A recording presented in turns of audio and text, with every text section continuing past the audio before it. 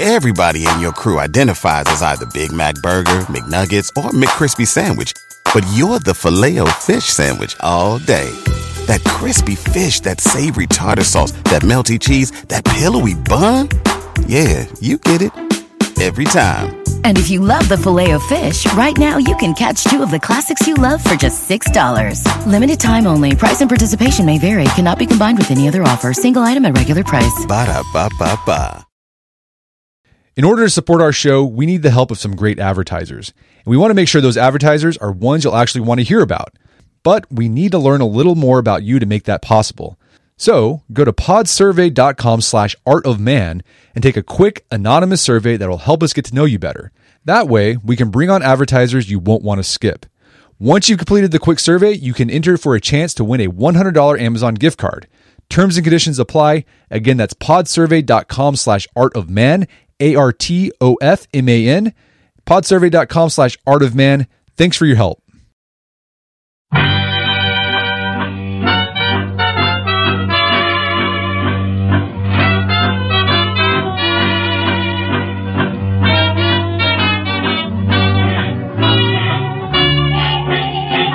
Brett McKay here, and welcome to another edition of the Art of Manliness podcast. Well, during the past 10 years or so, there's been a lot of chatter about the health benefits of intermittent fasting. That is, going without food for a short window of time on a regular basis. Some of the touted benefits of intermittent fasting include shredding body fat while maintaining muscle and strength, improving blood sugar levels and insulin sensitivity, increasing longevity, and improving focus. And yes, some of them even say that it can help fight cancer. But how many of those purported benefits are real, and how many of them are just hype? Well, my guest today is a nutrition scientist who has spent the past several years researching and experimenting with intermittent fasting to find out the answers to those questions. His name is John Berardi, and he's the co-owner of Precision Nutrition, an online nutrition coaching company. And John has written an ebook that highlights all the latest research on intermittent fasting, as well as his personal experiments with several different IF protocols, and he includes all the blood work and everything that went along with that. Today on the show, John cuts through the hype of intermittent fasting and gives us a nuanced look at the benefits and downsides of this diet method. If you've been thinking about trying intermittent fasting, you don't want to miss this show. John breaks down exactly who should use IF, that's intermittent fasting, and who shouldn't, and what kind of results to expect when you fast. After the show's over, check out the show notes at awim.is/fasting. John Berardi, welcome to the show. Thank you very much. Thanks for having me. It's a huge pleasure and honor that you invited me on. As we were talking about before we started, I have been following the website and the podcast for an embarrassingly long period of time, actually. And yeah, I mean, it was even your site that gave me a lot of motivation and inspiration early on for what we're doing at Precision Nutrition. The idea that you could just love great content and use that as a vehicle to start a business. Like, hey, we're not writing this content for any other reason than to put out fantastic content into the world. And so you were doing this almost before anyone else. And it was like a huge inspiration for us to actually do the same. And so thank you for that. And thanks for all the great stuff over the years. Well, thanks for the kind words. It's very humbling and I'm honored. Thanks so much. So we're going to talk about intermittent fasting today. Talk about your background first. You're a PhD, but a PhD in what? Yeah, so I have a PhD in exercise and nutritional biochemistry. My route to what I do today is kind of non-conventional. I was, I guess probably the story begins most appropriately when I was a very scrawny high school student, or very scrawny growing up in general, with asthma and allergies and my puffer everywhere that I went. So I wasn't an athletic kid or anything like that. But identifying very much with the old Charles Atlas sand kicked in the face by the bully ads. I saved up my dishwashing money when I was 16 and bought a barbell set from Sears. And that's where the passion for working out and strength training came from. And I, over the next couple of years, I think 2.5 years, I put on about 70 pounds of muscle, went on to compete in some bodybuilding and powerlifting competitions. And the discipline that I learned in bodybuilding and powerlifting, the nutrition, the regular workouts and stuff really changed my life. And then I decided to, go to community college eventually and get good enough grades to go to university. So then I did a pre-med undergrad thinking I was going to go to med school. And then I realized that I just don't think I like any of that. I love learning about the body, but I really love exercise and nutrition. So then I did a master's in exercise physiology. and then a PhD in exercise and nutritional biochemistry. But, that route kind of grooms you for academics, right? To be a professor or a researcher. And I did that for a few years, but my heart just always kept coming back to coaching. So, throughout those years of academics and research, I was on the side, working with athletes and recreational exercisers who wanted to look and feel better. And at a certain point, I was just like, you know what, let me just do this. Probably very much like what you did with your website. This is the thing that I think about every moment. I'm not thinking about the other things people think I'm supposed to think about. So I'm going to write about it and publish about it. So, over the years, that's how Precision Nutrition was born, with just free articles on the internet. And thankfully, to date, it's grown tremendously. And now we have a legit business. And since we started over the last 15 years, we've coached, over 50,000 people online. And we also have a certification program. So, I often like to say, when I talk about nutrition, that yes, I have sort of an academic pedigree, but it's not the most important part of what I do or my experience. I think the most important part is having worked with about 50,000 people and having the experience of taking what you might read about in research studies or on the internet and applying it and actually seeing what works, and then having your whole livelihood based on paring down all the experiments to the fundamentals that actually do work in the end. So you actually wrote an article for us in 2012. It's like almost 5 years ago, which I can't believe. Time goes by so fast, about intermittent fasting. Before we get into what we all know what intermittent fasting is. Fasting is going without food. Intermittent fasting is, doing that on a sort of regular basis. But why have you spent a lot of time researching and experimenting with intermittent fasting? Mm-hmm. So, I have this weird thing where my profession is also my hobby and passion and all-consuming interest. So, I coach a lot of people and I teach other professionals, our system for doing that through certifications and software and things like that. But, I'm just forever interested in physique manipulation, health, body composition, and performance. I'm in my mid 40s now. I compete in master's level tracks. I'm always experimenting with things on myself. And, I have academic training and I have a lot of coaching experience. So I feel like I can do that successfully without too much risk. And, there was a point several years back where I decided that after years and years of weightlifting and sort of bodybuilding and also powerlifting training, I wanted to make a triumphant return to sport, like competitive sport. And I was a runner, a sprinter, a track and field athlete when I was younger. And so I was like, I heard about these master's level track meets. Wouldn't it be cool if I could, in my 40s, run track again? So the problem was I was just too muscular. And I know this is one of these like humble brags, I was too muscle bound to run. But I weighed too much, to be fast. And also I hadn't done mobility work that would be required, or the drills in years. And so I wanted to lose some weight. And right around the same time, and this was like 2010, 2011, there was a lot of noise on the internet about intermittent fasting. And nowadays we take for granted this particular truth that we've learned. But back then, the whole paradigm around food and nutrition was you have to eat small meals frequently throughout the day for health. And you probably remember this. It was what everyone was talking about. And all of a sudden, this sort of radical band of intermittent fasters were telling people, no, it won't kill your metabolism. It won't ruin your health if you went for long stretches without eating in between your meals, whether that's a full day of a fast periodically, whether that's just an extended fast each day. So you eat, maybe skip breakfast, and so you have lunch and dinner. And during those times, you make thoughtful choices so you can get all of your nutritional needs. And at the time, it caused a huge rift. It's very much like what's happening now around should we eat meat or no meat and just plants, with some of the documentaries that have come out recently. It was the same thing. Everyone was just all frothed up about a different issue. And it was, should you eat frequently small meals or this fasting thing? And, when you work in nutrition, there's about, 1 million messages a day you get about this kind of a thing. And you get these really heated, irrational debates.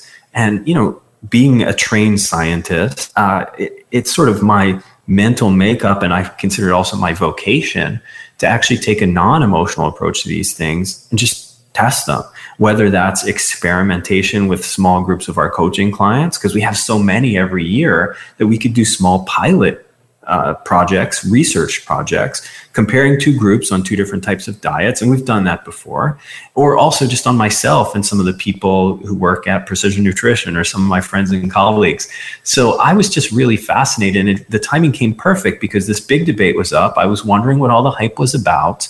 And I also wanted to lose about 20 pounds for track and field. So I decided I would try a whole bunch of different intermittent fasting type interventions in my life and document everything to see how it would turn out. So that was kind of the genesis of the experiment. It was part professional curiosity, part personal goal setting, and then also, part just a deep interest in this particular emotional debate of the day. Like, what would happen? Unlike the debate today around whether meats are causing cancer and we should all eat plant-based or whatever, which will take 30 years to resolve. The intermittent fasting thing you could figure out, at least in terms of body composition and blood markers, pretty quickly in like 12 or 16 weeks. You try it, you measure stuff carefully, and you see what turns out. So it was a perfect kind of short-term experiment at the time. So yeah, as you said, there was a lot of hype, and there still is a lot of hype and a lot of talk on the web about intermittent fasting. What are some of the touted benefits that you've seen out there attributed to intermittent fasting? Yeah, some of the benefits are, I like to break things down into different categories. So we could say there are sort of body composition benefits. We could say there are proposed health benefits, and then we can say there are proposed psychological benefits. So if we look at sort of the body composition benefits, well, people say that you can lose a lot of body fat without the traditional pain of dieting.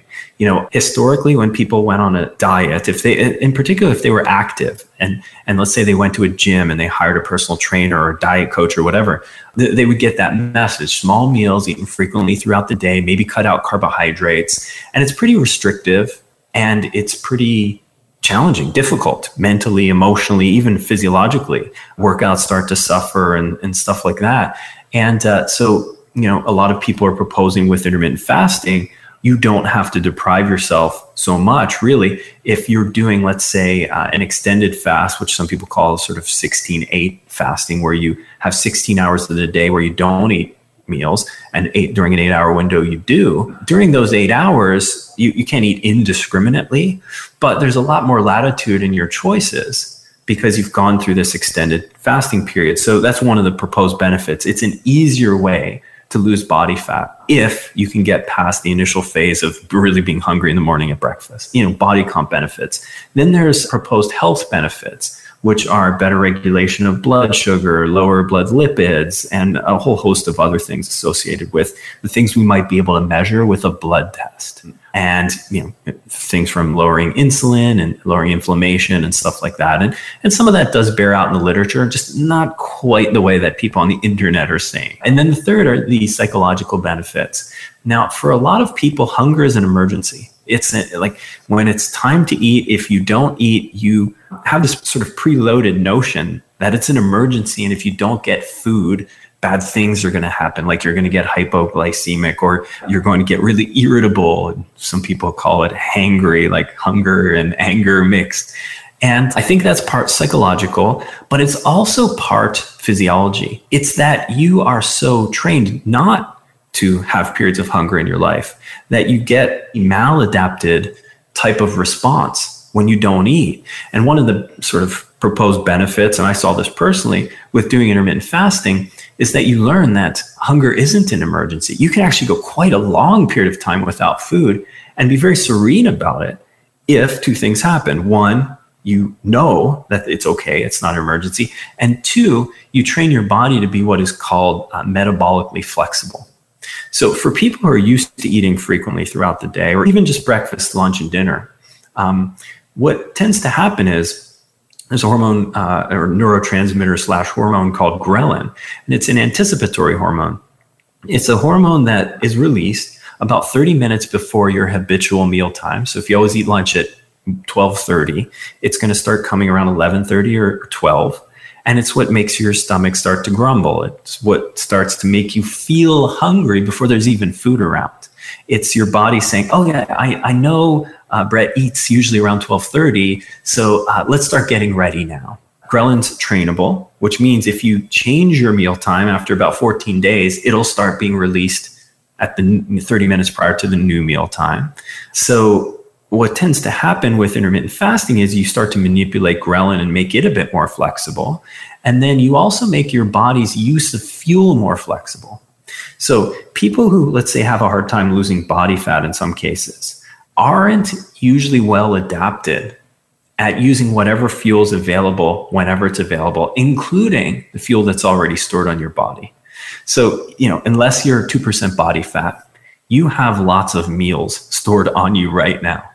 So you don't need breakfast to feed your body the energy that's required. It should just be able to use the meals that are on you, all that stored energy that you have through, glycogen, through body fat, even through your free amino acid pool, which is the breakdown products of protein. So you should be able to eat the meals that are on you. The problem is if you're not used to going through little periods of a longer fast, your body may have a hard time eating the food that's on you. It may not release the correct balance of hormones in the right amounts so that you can easily use that fuel. And one thing that intermittent fasting does is it trains you to be more metabolically flexible. In other words, if you have to skip lunch and dinner one day for whatever reason, your body will just easily eat the meals that's on itself without feeling aggravated and angry and hypoglycemic or whatever the feelings that people describe that they may have. So really people break it down in 3 buckets in terms of potential benefits. 1 is a body composition one, perhaps lose fat more easily. 2 is a health one, perhaps fix a bunch of blood markers for health. And then 3 is a physiological, psychological one, or at least where the two interface, right? Making you more easily able to use the fuel that's on you if you're not eating a meal, and also making you less of a jerk when you don't eat a meal. Let's break this down a little bit. Let's talk about these the health benefits, these blood marker benefits. I see a lot about this, and you see these studies they're usually done on animals, mice, and you're like, yeah, intermittent fasting can kill cancer, or intermittent fasting can increase longevity and make you live longer. Is there any credence to these research? Will people get those benefits, or should they kind of look at it with a bit of healthy skepticism? Yeah, I think the latter, with nutrition and physiology and biology and health, it is to everyone's advantage to assume that the truth is way more nuanced than anything you read, than even the experts of the day know. If you go into any biological discussion thinking it should be settled or cut and dry, or someone on the earth knows the answer to it, you would be wrong. The truth is, especially when it comes to nutrition, we did an infographic for our website called Why Nutrition Science is So Confusing.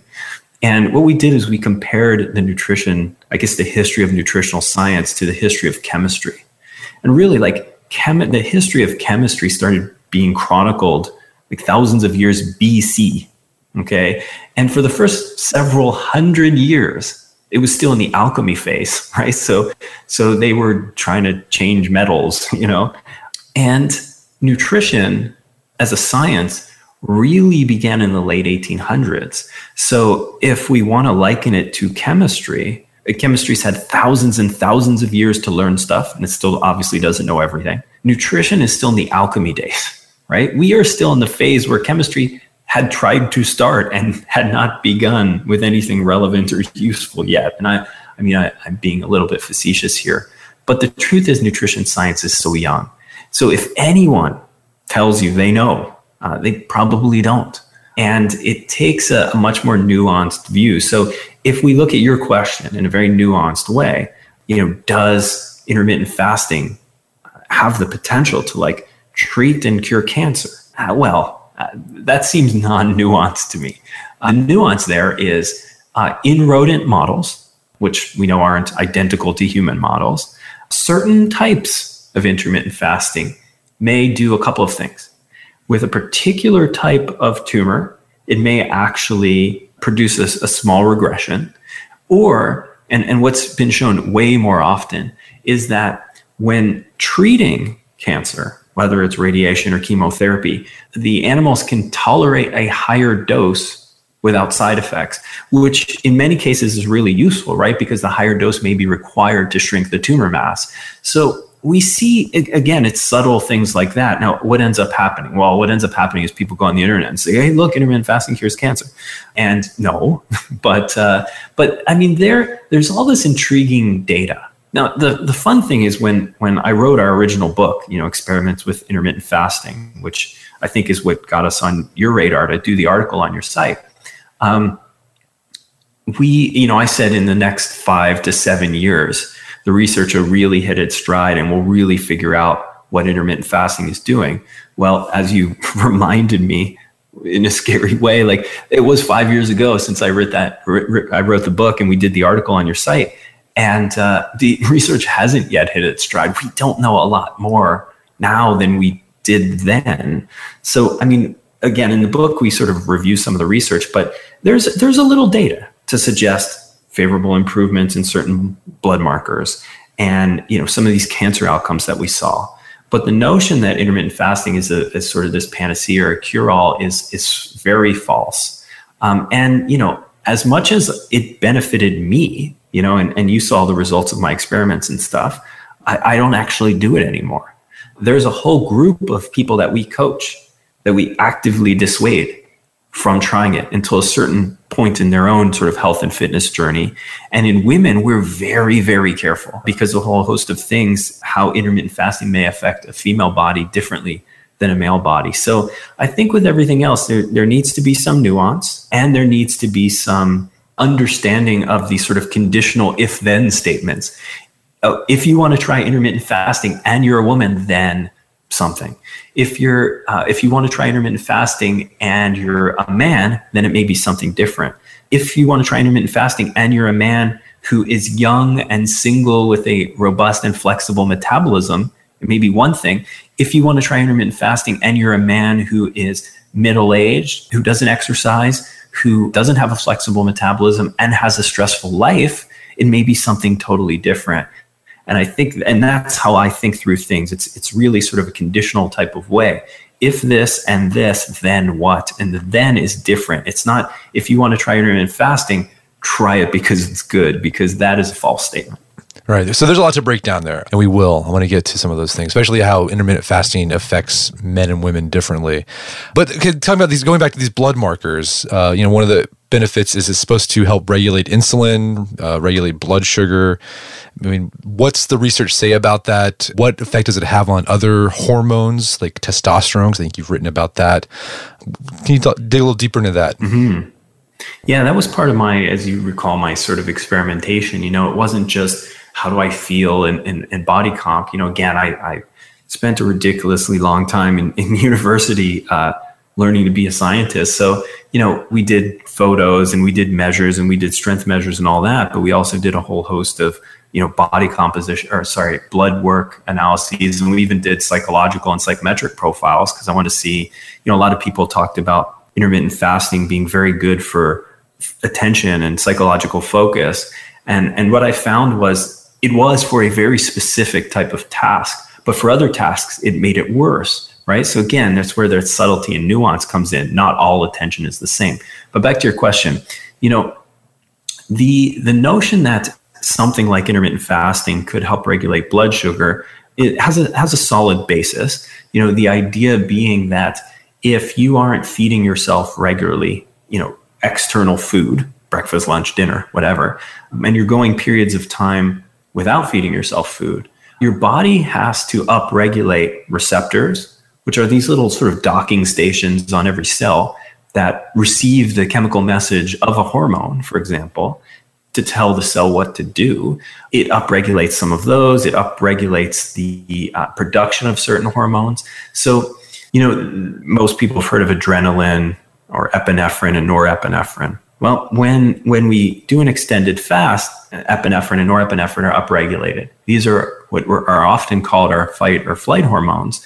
But what they also do is help to release body fat, stored carbohydrates from their storage depots so that they can actually make, circulating nutrients and also fuel cells. So one of the ways that intermittent fasting may help with regulation of blood sugar is that you're obviously not taking an external sugar. So your body finds a way, it trains itself, it becomes metabolically flexible to release only the amount of energy from storage that's required at any point in time and no additional, which means that it finds a way to regulate its own stuff pretty well in most cases. Now, this takes time. And again, it's not a panacea. Generally, when people start intermittent fasting and they're not very metabolically flexible, the first 2 weeks are a disaster. They're hungry and they're irritable. Their ghrelin hasn't adapted yet. So I can't skip breakfast. I'm just a breakfast person. Well, that's not true. It just takes 2 weeks for you to realize whether you are or not. And generally, people aren't breakfast or not breakfast people. They can be trained to be either. Likewise, your ability to become more metabolically flexible doesn't change with 1 or 2 days. It takes a period of time. So, again, regulating insulin. Yeah, it actually does a pretty good job of that. Although some of the markers of insulin in my own work, my own experiments, didn't markedly change because I was already kind of healthy. So again, the if-then statements come up, right? If you're already healthy and you switch to intermittent fasting, you may see no changes in blood markers at all. If you are overweight and your blood markers are a mess, any intervention would probably improve that. Intermittent fasting is one of the ones that could. Testosterone and anabolic hormones, well, there's mixed data on those. So again, it depends on the person, and it's another set of if-then statements. But, in some cases, you'll see the anabolic hormones, the muscle-building hormones, go down. Testosterone, free testosterone, insulin-like growth factor, growth hormone. Some of these things may chronically go down, but acutely increase. Like growth hormone, for example, goes up pretty markedly during a fast. But chronically, in other words, measured when those sort of daily increases and decreases are balanced out over time, there may be no effect to total growth hormone load, although testosterone and IGF-1 might go down. Cortisol, which is a catabolic hormone, tends to go up. So really, if you're not a physiologist or, have expertise in endocrinology, it's fine. Generally, the hormones can be lumped into catabolic and anabolic hormones. And the catabolic ones are things like epinephrine, norepinephrine, and cortisol. The anabolic ones are like IGF-1 and testosterone. With intermittent fasting, generally the catabolic hormones or the breakdown hormones go up, which is what you want if you want to lose fat to some extent. And the anabolic ones go down. Now, it's not the same for everyone. And again, there's subtlety and nuance here, but that's what you can expect both logically and physiologically. In other words, when you look in the research. Okay. Let's go back. So I have a question. This is a personal one. Maybe it'll help other people figure something out too. Whenever I do intermittent fasting, I always think, well, I haven't had any food. So my blood, carbohydrate especially, my blood sugar should be below 100, right? Right. But whenever I fast, it's always above 100. It'd be 110, 111. What is... You just use a glucometer regularly to monitor that? Yeah. So I just use the diabetes. No, that's pretty hardcore, isn't it? How'd you get into doing that? Well, it's not a glucometer. It's just the diabetes test thing, right? Yeah. I don't know. I was interested in it, and so I decided to buy one. Because there was a time when I was trying to do ketosis. Right. And I was doing the keto strips, and then I was also just wanting to check my blood sugar on it as well. And so I started testing, but I've done that experiment on myself. Whenever I intermittent fast or even go low carb or no carb, my blood sugar spikes, which you think is so counterintuitive to me. It's well, I haven't had carbohydrates, so it shouldn't spike. I know. This is the amazing beauty of the human body and physiology, right? We think we're being so clever to outsmart our fat cells and our endocrinology, but there's so many redundant systems to prevent us from doing anything too stupid. For example, regulated balanced blood sugar is absolutely essential to life, regardless of what keto people will tell you or whatever. And they tell you, oh yeah, blood glucose or glucose isn't the best source of fuel. It's ketone bodies and the brain likes those best and blah, blah, blah. But right. That's very debatable. In other words, just look at what you're talking about there. You don't eat any carbohydrates and your body finds a way to create enough blood glucose to keep glucose stable and keep you alive. Thank you, body. No, we can't outsmart you. So in this case, it's a perfect example of those catabolic hormones in action. What you're talking about here, you are eating low to no carbohydrates, or you're fasting. So this is like literally no food is coming in externally, but somehow your body is producing glucose from your liver. Well, I mean that, or other sources. That is a product of what we talked about. Epinephrine goes up, norepinephrine goes up. Cortisol goes up, the catabolic hormones. Their function is to release stored energy. So your stored energy is being released and bam, goes into your bloodstream and it goes to the cells as required. So it's really, really, a known physiological thing. Again, without like a ton of biology or endocrinology training, it seems super weird. Incidentally, this is also the reason why people often say, let's say with intermittent fasting, well, I feel more energetic. I feel like I have more energy and sometimes focus. Well, the reason is that's what epinephrine does, right? Imagine the fight or flight scenario kicking in. What is supposed to happen if you're being chased by a bear or startled or scared? You're supposed to get super hyper focused and energetic to get away from the threat. That is why it has nothing to do with carbohydrates and insulin, blah, blah, blah. It has everything to do with the release of epinephrine, the fight or flight hormone that is released when you do an extended fast or when you don't feed your body any carbohydrates and are in an energy deficit. It's the exact thing that's keeping you alive or providing energy or helping you eat the meals that are on you, that's making you feel this particular kind of energy and also increasing your blood sugar. Okay, so let's go back to the body composition. So you were able to lose a lot of body fat using intermittent fasting. What is it about intermittent fasting that allowed you to do that? Is it a combination? Is there something special about intermittent fasting, or is it in the end just sort of when you intermittent fast, you end up eating fewer calories than you usually do? Yeah, I mean, that's a great debate that I don't think is resolved, but it may not matter really. The truth is when you do intermittent fasting, you generally will eat fewer calories.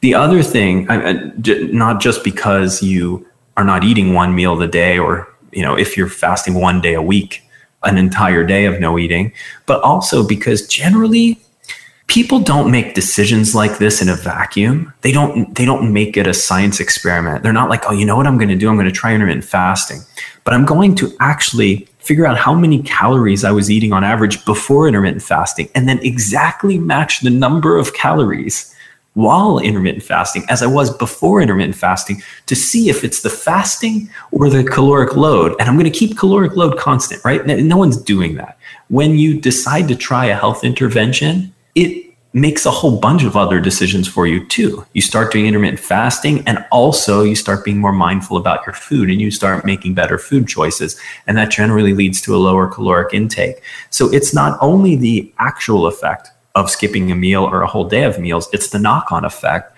of making a whole bunch of other changes because you're now mindful of this and you've made it a project in your life. So, I mean, that's generally what's happened. People are eating fewer calories than they otherwise would have. Now, is there some other magic physiology at place? Like, is it that growth hormone spike or that epinephrine, norepinephrine?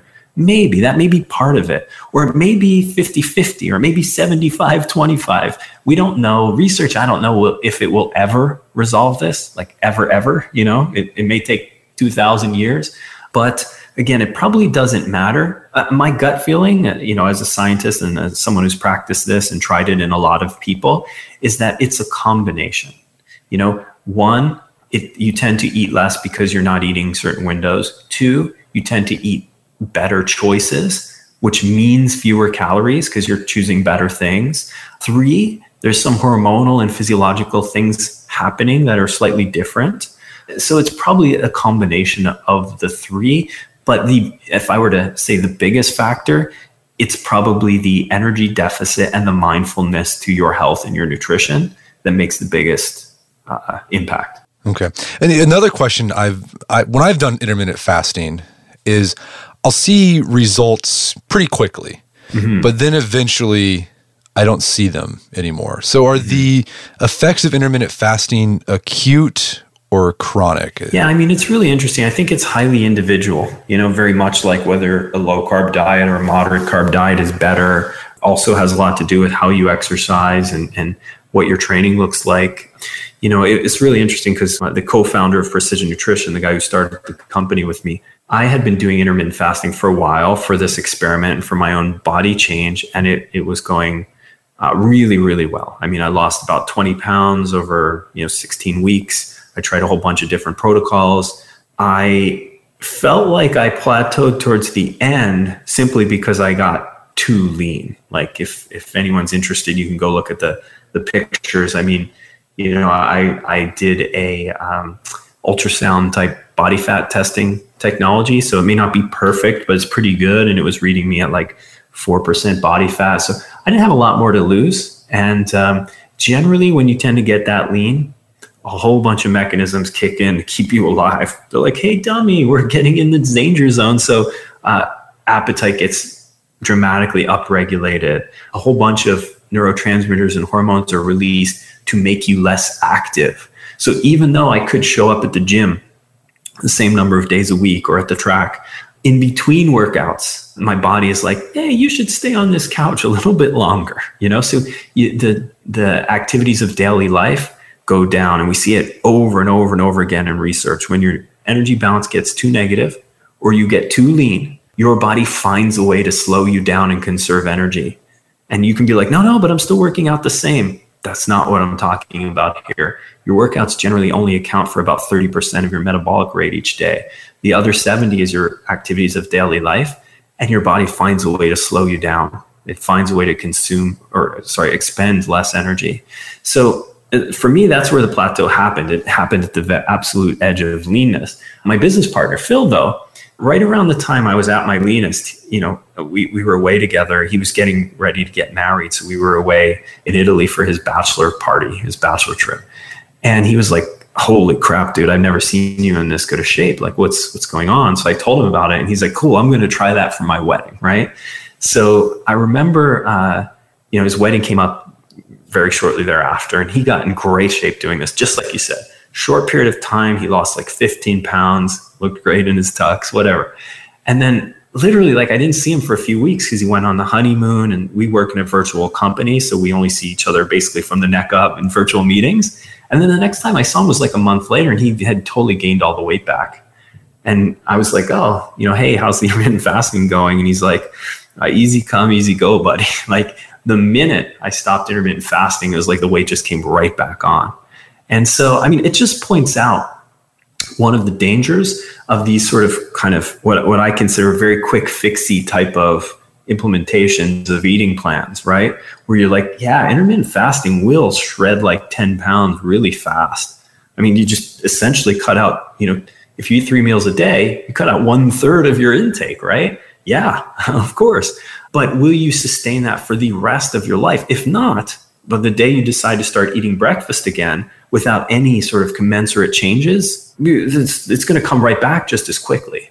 So it's a really important thing to consider. So let's talk about, you referred to something earlier, that intermittent fasting is very individual, right? There's a lot of if-then conditionals going on there.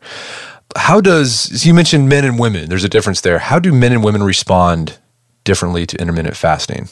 Yeah, I mean, obviously different individuals are different sort of genetically, lifestyle-wise, etc. But generally, when we look at all women's physiological and nutritional exercise research, women are exquisitely sensitive to low carbohydrates and energy imbalances. So in other words, when they get into a negative energy balance, so however it happens, they are burning more calories than they ingest in a day. And whenever they go too low carb for too long, their whole sensing mechanism, hypothalamus, pituitary, these glands that sit at the base of your brain, right, which are sort of the master command centers for all hormones and physiological activity. They sense what's happening, and then they send out messages to the rest of the cells to tell them what to do, and those messages are hormones.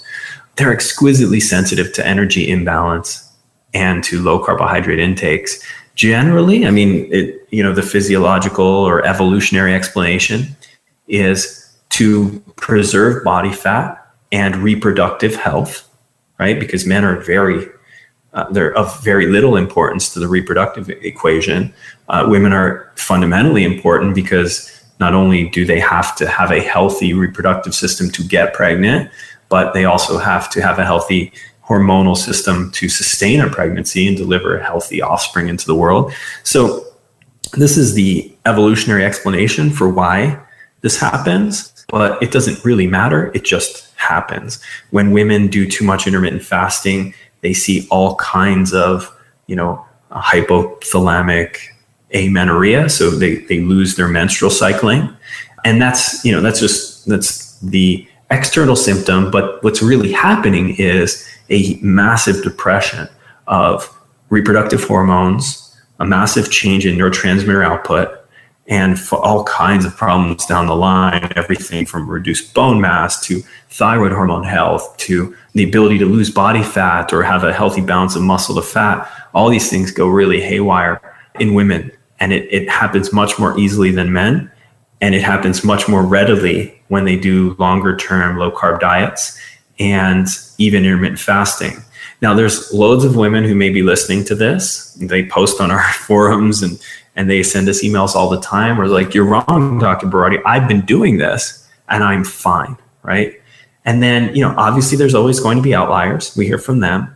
But also we have to look at the time course. I'm not saying it happens in a week or even 3 weeks or even 3 months, but over time, this can happen. I've seen it happen over a year or 2 years. So people who are saying, no, that's not true, that's not me, and I've done it, like I have personal experience, they may not just be far along yet or far enough along to actually see the downstream consequences. So that's the male-female difference. Generally, I found that really fascinating when I was following the intermittent fasting conversation, because most of the very vocal advocates of intermittent fasting on the internet, because you don't find a lot of them in the research world or whatever, because it's not settled yet there. So you find them on the internet, telling stories, writing articles, being on forums and on Facebook. And most of the most vocal advocates are young, single dudes. Totally makes sense, right? They don't have female physiology. And young single dudes tend not to have partners and kids and demanding careers yet. And so generally their overall stress load is much lower. And that is a very good set of circumstances for intermittent fasting.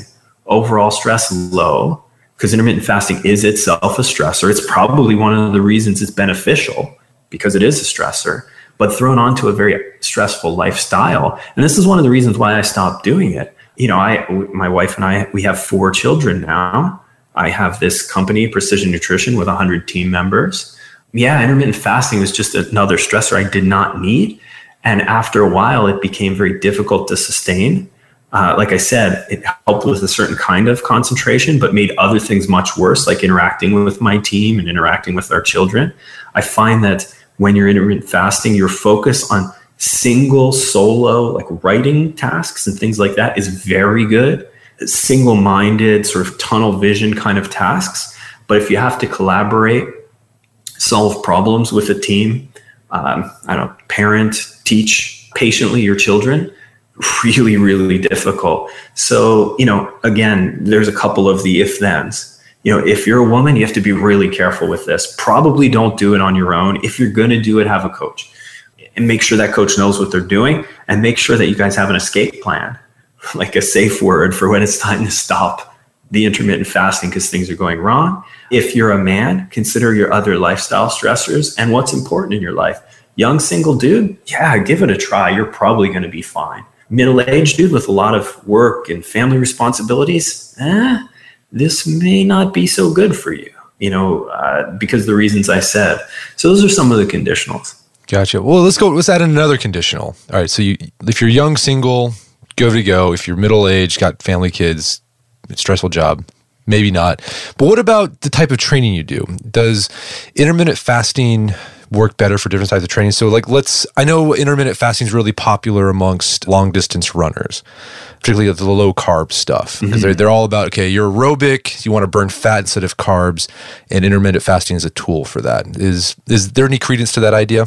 I think this is one of the most heated debates because the entire history of sport nutrition is really founded on endurance exercise. The field, I often joke, the field of sports science was founded when there was like a little extra space in a real physiology lab and someone stuck a treadmill in it.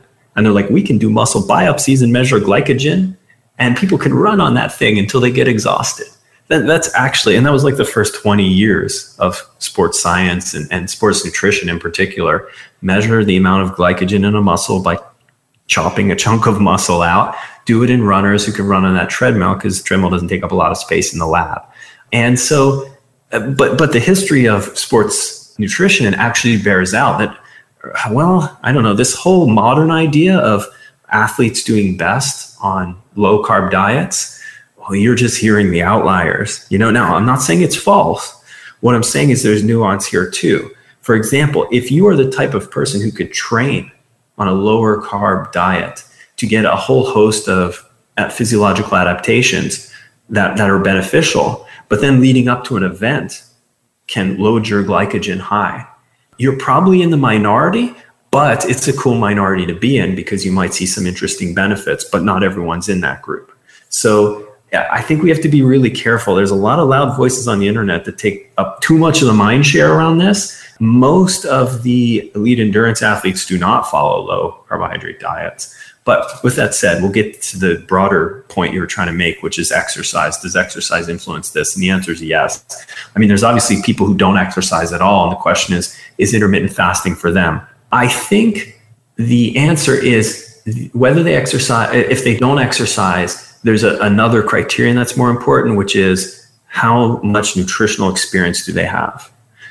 When we coach people, and again, there's a lot of them every year, and we see all different levels. We work with 20 different professional sports teams right now, all the way down to non-exercisers who are interested in just losing weight, maybe 300-400 pounds. And so for people without much nutritional experience, we never start them at intermittent fasting. It's probably a recipe for a whole host of weird food beliefs and possibly even disordered eating. Sometimes you just need reps or practice at making healthy eating choices at breakfast, lunch, and dinner. So that's where we begin. So if someone is not really mindful about what they eat, the first thing is get mindful about what you eat and practice. Just like if you're learning to play the guitar or a language, you got to put in reps every day or else you never get good at it. So it's breakfast, lunch, and dinner. Let's get the reps rather than let's just chop out a whole meal and teach you a whole different skill set that probably isn't that beneficial to you in the long term. So if someone doesn't exercise, we rarely ever start them at intermittent fasting unless they have a lot of nutrition experience and they make good food choices already. Then it's an option, but there's probably 10 others we could go with. If someone does exercise, it depends on the volume and intensity. Elite athletes probably shouldn't do intermittent fasting as a regular practice throughout the entire training year. They could do it during low volume periods of training when body composition is really important, like they have to lose body fat.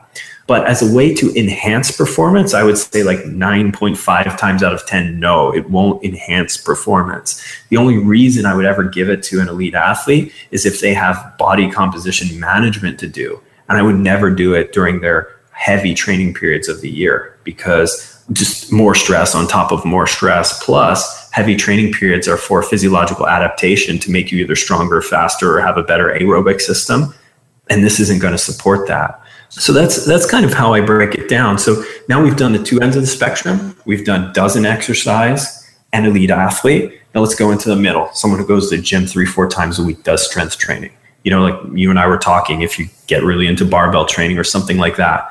The way that I think there's a particular type of intermittent fasting that may be effective for that if you want to try it. And that's the 16-8 style, where on your non-training days, when you do actually eat, you just eat, protein, vegetables, very moderate or even low carbohydrate.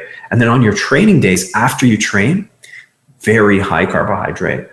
That I found to be very, very effective if someone is going to do this. Again, recreational exerciser on training days, a lot of calories during your eating window and a lot of carbs. And on your non-training days, keep the carbs really low and moderate your calories. That I think could be very effective because generally recreational exercisers want to see some performance benefits, but generally it's about this fine balance between doing well in the gym and getting a little bit better and also looking good naked, right? And that's what intermittent fasting can actually help with quite a bit, looking good naked. Again, though, there's a whole bunch of other ways to look good naked, through more mindful choices, through very specific manipulations in macronutrients and calories.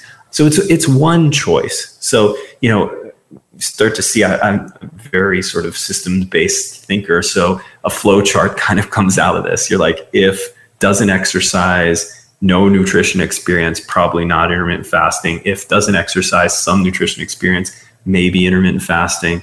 If elite athlete, no under all conditions except has to lose body fat and in a low volume training period. If recreational exerciser wants to look good naked and have small increases in strength over time, yes, it's one of a few options for doing that. Right. I love that. I used to intermittent fast regularly a few years ago.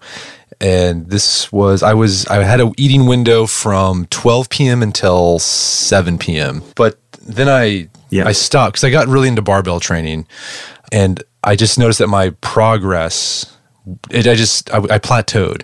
And I tried changing the programming. That didn't do anything. So I was like, okay, it's the diet. Mm-hmm. And I was also doing low carb at the time, which I come to find out that's not good if you want to get stronger. Mm-hmm. Because strength is like very intense. It's very anaerobic. So you need carbohydrates. And I got my genetic testing. And what I found out was I actually do better on a lower fat, higher carbohydrate diet. That's right. Which that's another kind of conditional put in there. Like everyone, these guys that that really promote high fat, low carb, intermittent fasting. Like it probably works for them because their body is geared towards that, mm-hmm. and so they sort of universalize that and generalize and say this is for everybody. Well, that might not be the case.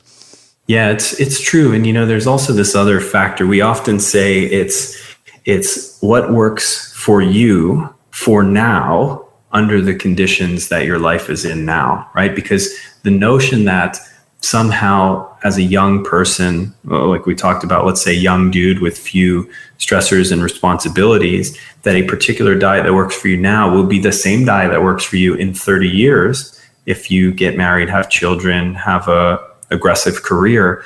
We have to take into account that may be false. So there is the genetics, there's the lifestyle piece, and it all plays together. And usually the most vocal proponents are people pretty new in their journey, right? I mean, this isn't just with nutrition, it's with every other evangelism there is, right? You're like, I found this thing. It's amazing. I'm feeling good on it, whatever it is, belief in a particular theory, a religion, or a nutrition system. And it's people very early in their journey who are the loudest about it. And they seem so convincing, right? But, that ignores the for now. It worked for you for now. It may not work for you for later.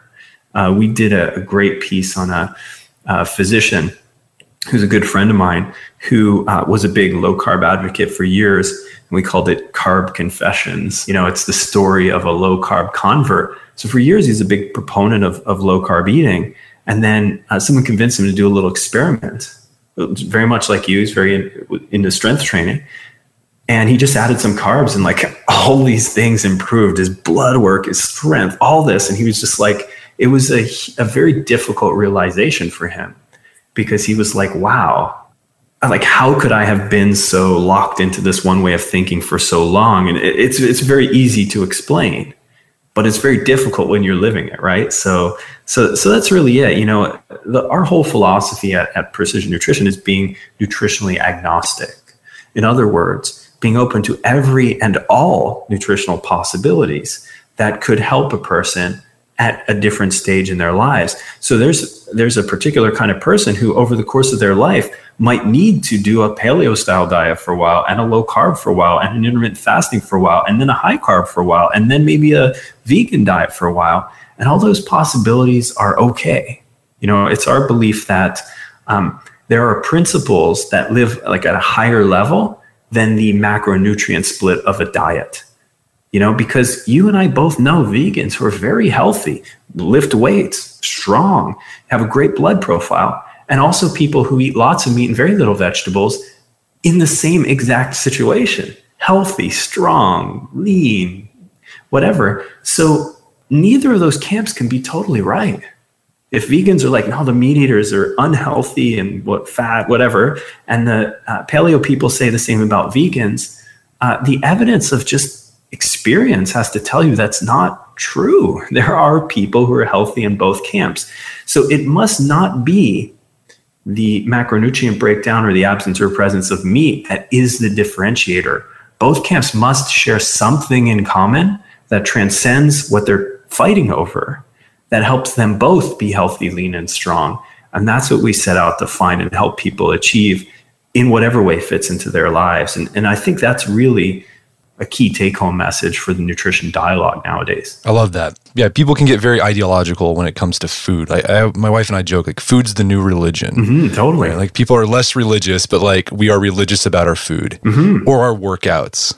Right? And that analogy extends. Like, you could come up with 50 different examples of that. I believe it. It's true. It is treated very much that way, and people organize into tribes and they fight over belief systems, and the prevailing pressure is to come up with one true, nutrition belief, one true God, whatever it is, right? So yeah, I very much agree. It's become that way, at least in the subcultures that think a lot about this. Yeah. So we've been talking a lot about the nuanced benefits of fasting and the downsides of fasting, because there are some. We haven't talked about like just fasting protocols. You mentioned one, which was, I think it was 16-8 is what you said. So it's 16 hours of fasting, 8 hours feeding window. So what would that look like for somebody like in a typical day? Yeah, I mean, the ones that I tried in my experimentation that we logged and recorded, one was just a once a week fast where every Sunday I just wouldn't eat any food. So I'd eat my last meal Saturday evening around 10 p.m. And then I would either fast until Monday morning. So it's kind of like a day and a half, or I would have a meal at 10 p.m. on Sunday. So it's just 24 hours without eating. And I know some listeners are probably shuddering to think about that. Like, oh my God, won't you die? And the answer is no. The first few times it is very challenging though. I'll give you that, because of a whole host of expectations our body has about feeding. But that's what I started with. And for people who are interested in, let's say, the health benefits of fasting, it's the one I actually recommend they start with, because it's very controlled. Like if you do the 16-8 thing, which we'll talk about in a second, you have to commit to kind of doing it often, right? This, you only have to commit to it, let's say once a month or once every 3 months, or, I eventually got to once a week. But that was one of the protocols. The most researched protocol, and I think this is the worst idea for active people, is called every other day fasting. So literally you will only eat every other day. This is the one that's been shown to have the most, let's say, longevity benefits, possible health benefits. But I think that's a function of very much like calorie restriction, just radically reducing your calorie intake. And that's okay if you're inactive. I'm not sure it's the best way to get healthy, but if you're active, it's a nightmare. It's terrible for performance in the long run. I also think there's a social downside too, right? Because absolutely, most of our socializing revolves around food. Absolutely, right? I mean, there was a point, when I did my experiments, we had only 2 of our 4 children, where like I was literally not eating meals with my family. You know what I mean? It's, well, daddy's on a different plan, And I mean, that was just with my family. And then, like when you talk about outside the house social experiences, yeah, I mean, you might as well wore a t-shirt that said like, I have weird nutrition beliefs. You know what I mean?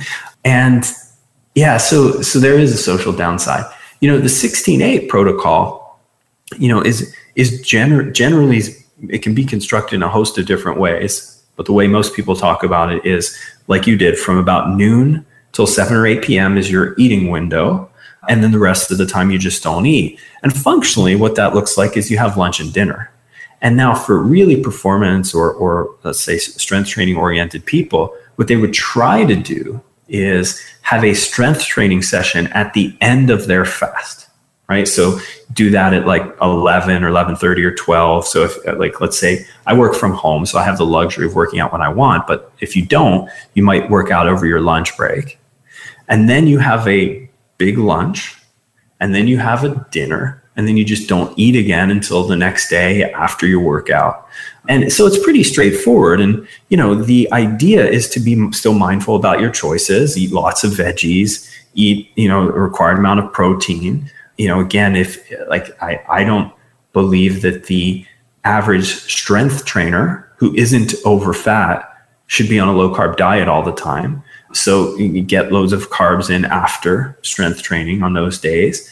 And then maybe, like I said, on the non-strength training days, you cut the carbs back a little, not to zero, but a little bit. You know, that pretty effectively is the protocol. So it's a little bit of intermittent fasting and a little bit of carbohydrate cycling and a little bit of meal timing. So this one is sort of has a little bit more complexity to it. And it's the one I saw the best results with personally. But again, I mean, I'm not doing it anymore. So that there's a certain testimony to that there. You know, I often say when people ask me for nutritional supplement advice, which supplements should I take?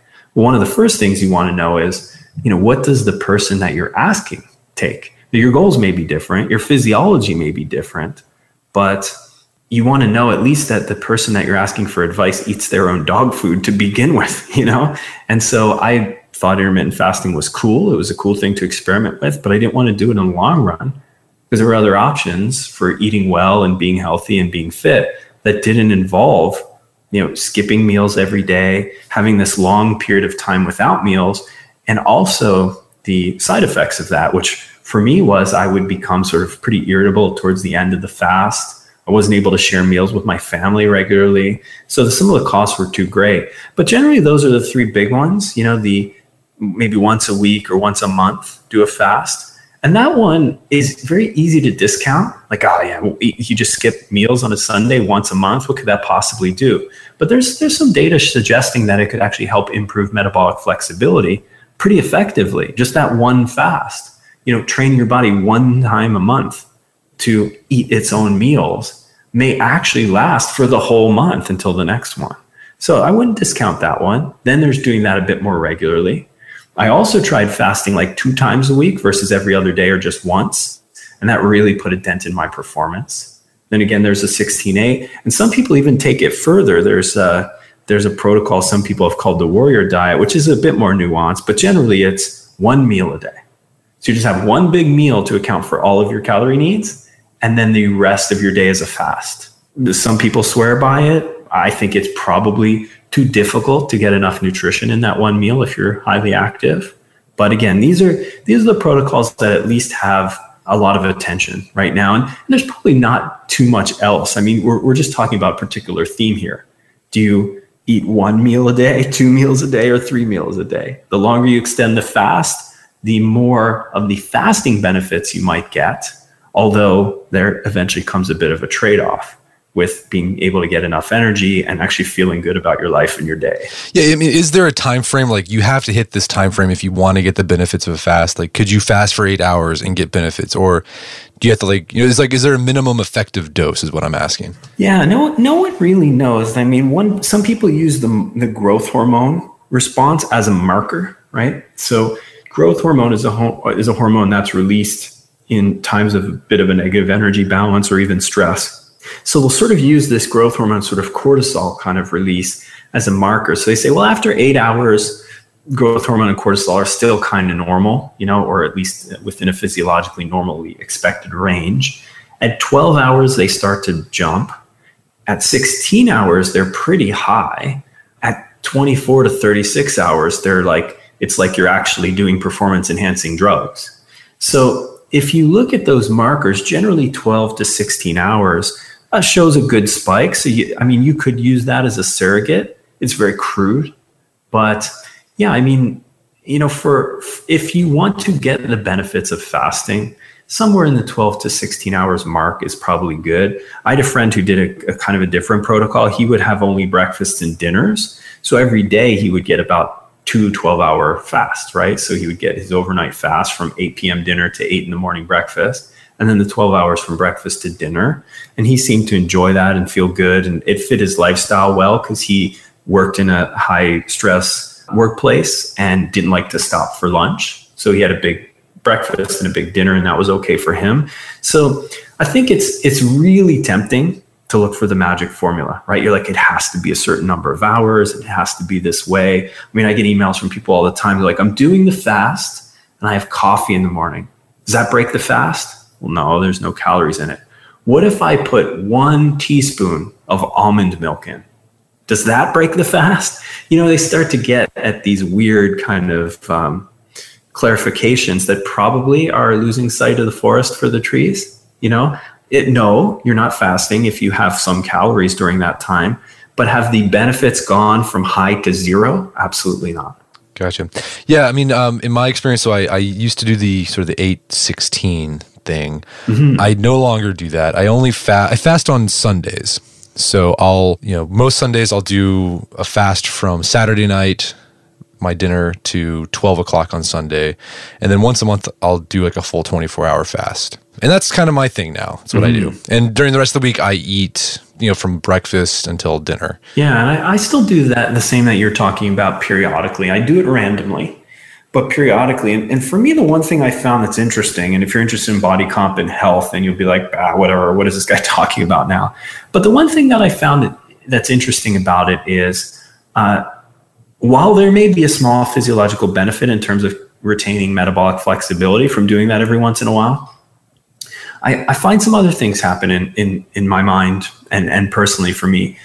One is it's kind of cool to not eat all day on that day, like to not even think about my meals, to have to cook meals for myself or clean up after myself. I still have to do it for my family. I'm not fasting my 3-year-old, but that's kind of cool. 2 is it's a little bit of a test of my, discipline and strength, because at points during that day, as I suspect you feel as well, you get hungry.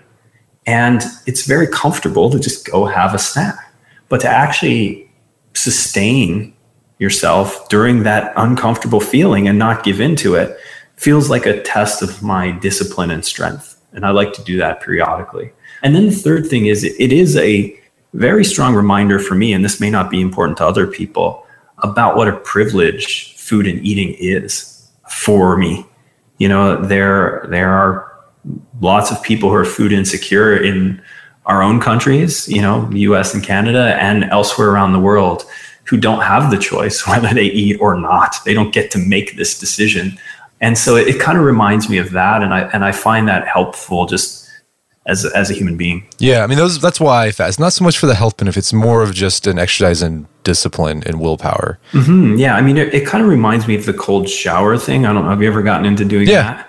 No, yeah, I do cold showers regularly. Sure. Absolutely. It's that for me. And one of the guys who works at Precision Nutrition is a good friend of mine who's a former special operator in the Navy. He and I have talked about this a lot. And where we've both concluded is, are there physiological benefits? Maybe. Are they overstated? Absolutely. What's the biggest benefit I get out of doing it once in a while? It's a practice of being comfortable with discomfort. People give business advice all the time. You have to lean into your discomfort. If you're uncomfortable, you got to do it. But how often? But that's just like people wagging their finger and proselytizing over how you should live your life, right? When do you get practice at doing uncomfortable things? Well, there's psychologically uncomfortable things. There's, work things related to that. But cold showers are the most concrete example of that. Like, it sucks to stand in freezing cold water. It never stops sucking, But if you can find a way to step into freezing cold water, not tense your body up, to breathe through it, to actually have an inner dialogue that says something like, this is what cold water feels like. Not, I have to get out of this. This is an emergency. And and I bring this up because it relates to one of the interesting things with intermittent fasting, obviously. It's that hunger, and we started the call with this, hunger is not an emergency generally, right? It's just a thing you've trained yourself to think is an emergency. Very much like when you jump into cold water, all of your instincts tell you, jump out, this is horrible. But you can actually change a narrative and say, this isn't horrible, it's what cold water feels like. Oh, okay. Well, if I can sustain this, I can probably do other challenging things in my life. So I think both of these things actually speak to that in some way. And I think a lot of people try and glorify the physiological benefits when a lot of the benefits actually come from this. That's awesome. Yeah.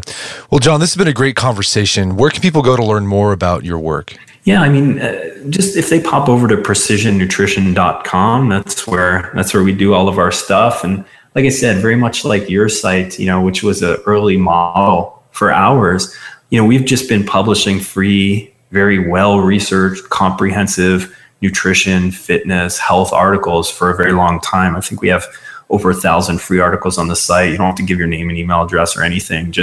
They're just there for people to learn more from. So, for everyone listening in, I thank you for spending all this time with us today. Hopefully you learned something. And if you're interested or passionate about health and fitness, come check us out at precisionnutrition.com. Awesome. John Berardi, thank you so much for your time. It's been a pleasure. Thanks, Brett.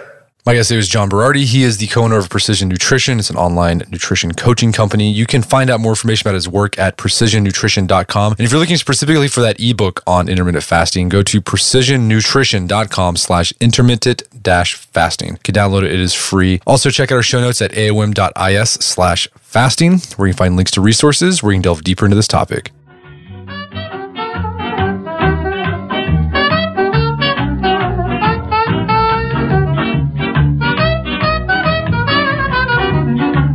Well, that wraps up another edition of the Art of Manliness podcast. For more manly tips and advice, make sure to check out the Art of Manliness website at artofmanliness.com. If you enjoy this show, have got something out of it, I'd appreciate it if you take just a minute to give us a review on iTunes or Stitcher. That helps us out a lot. As always, thank you for your continued support. And until next time, this is Brett McKay telling you to stay manly.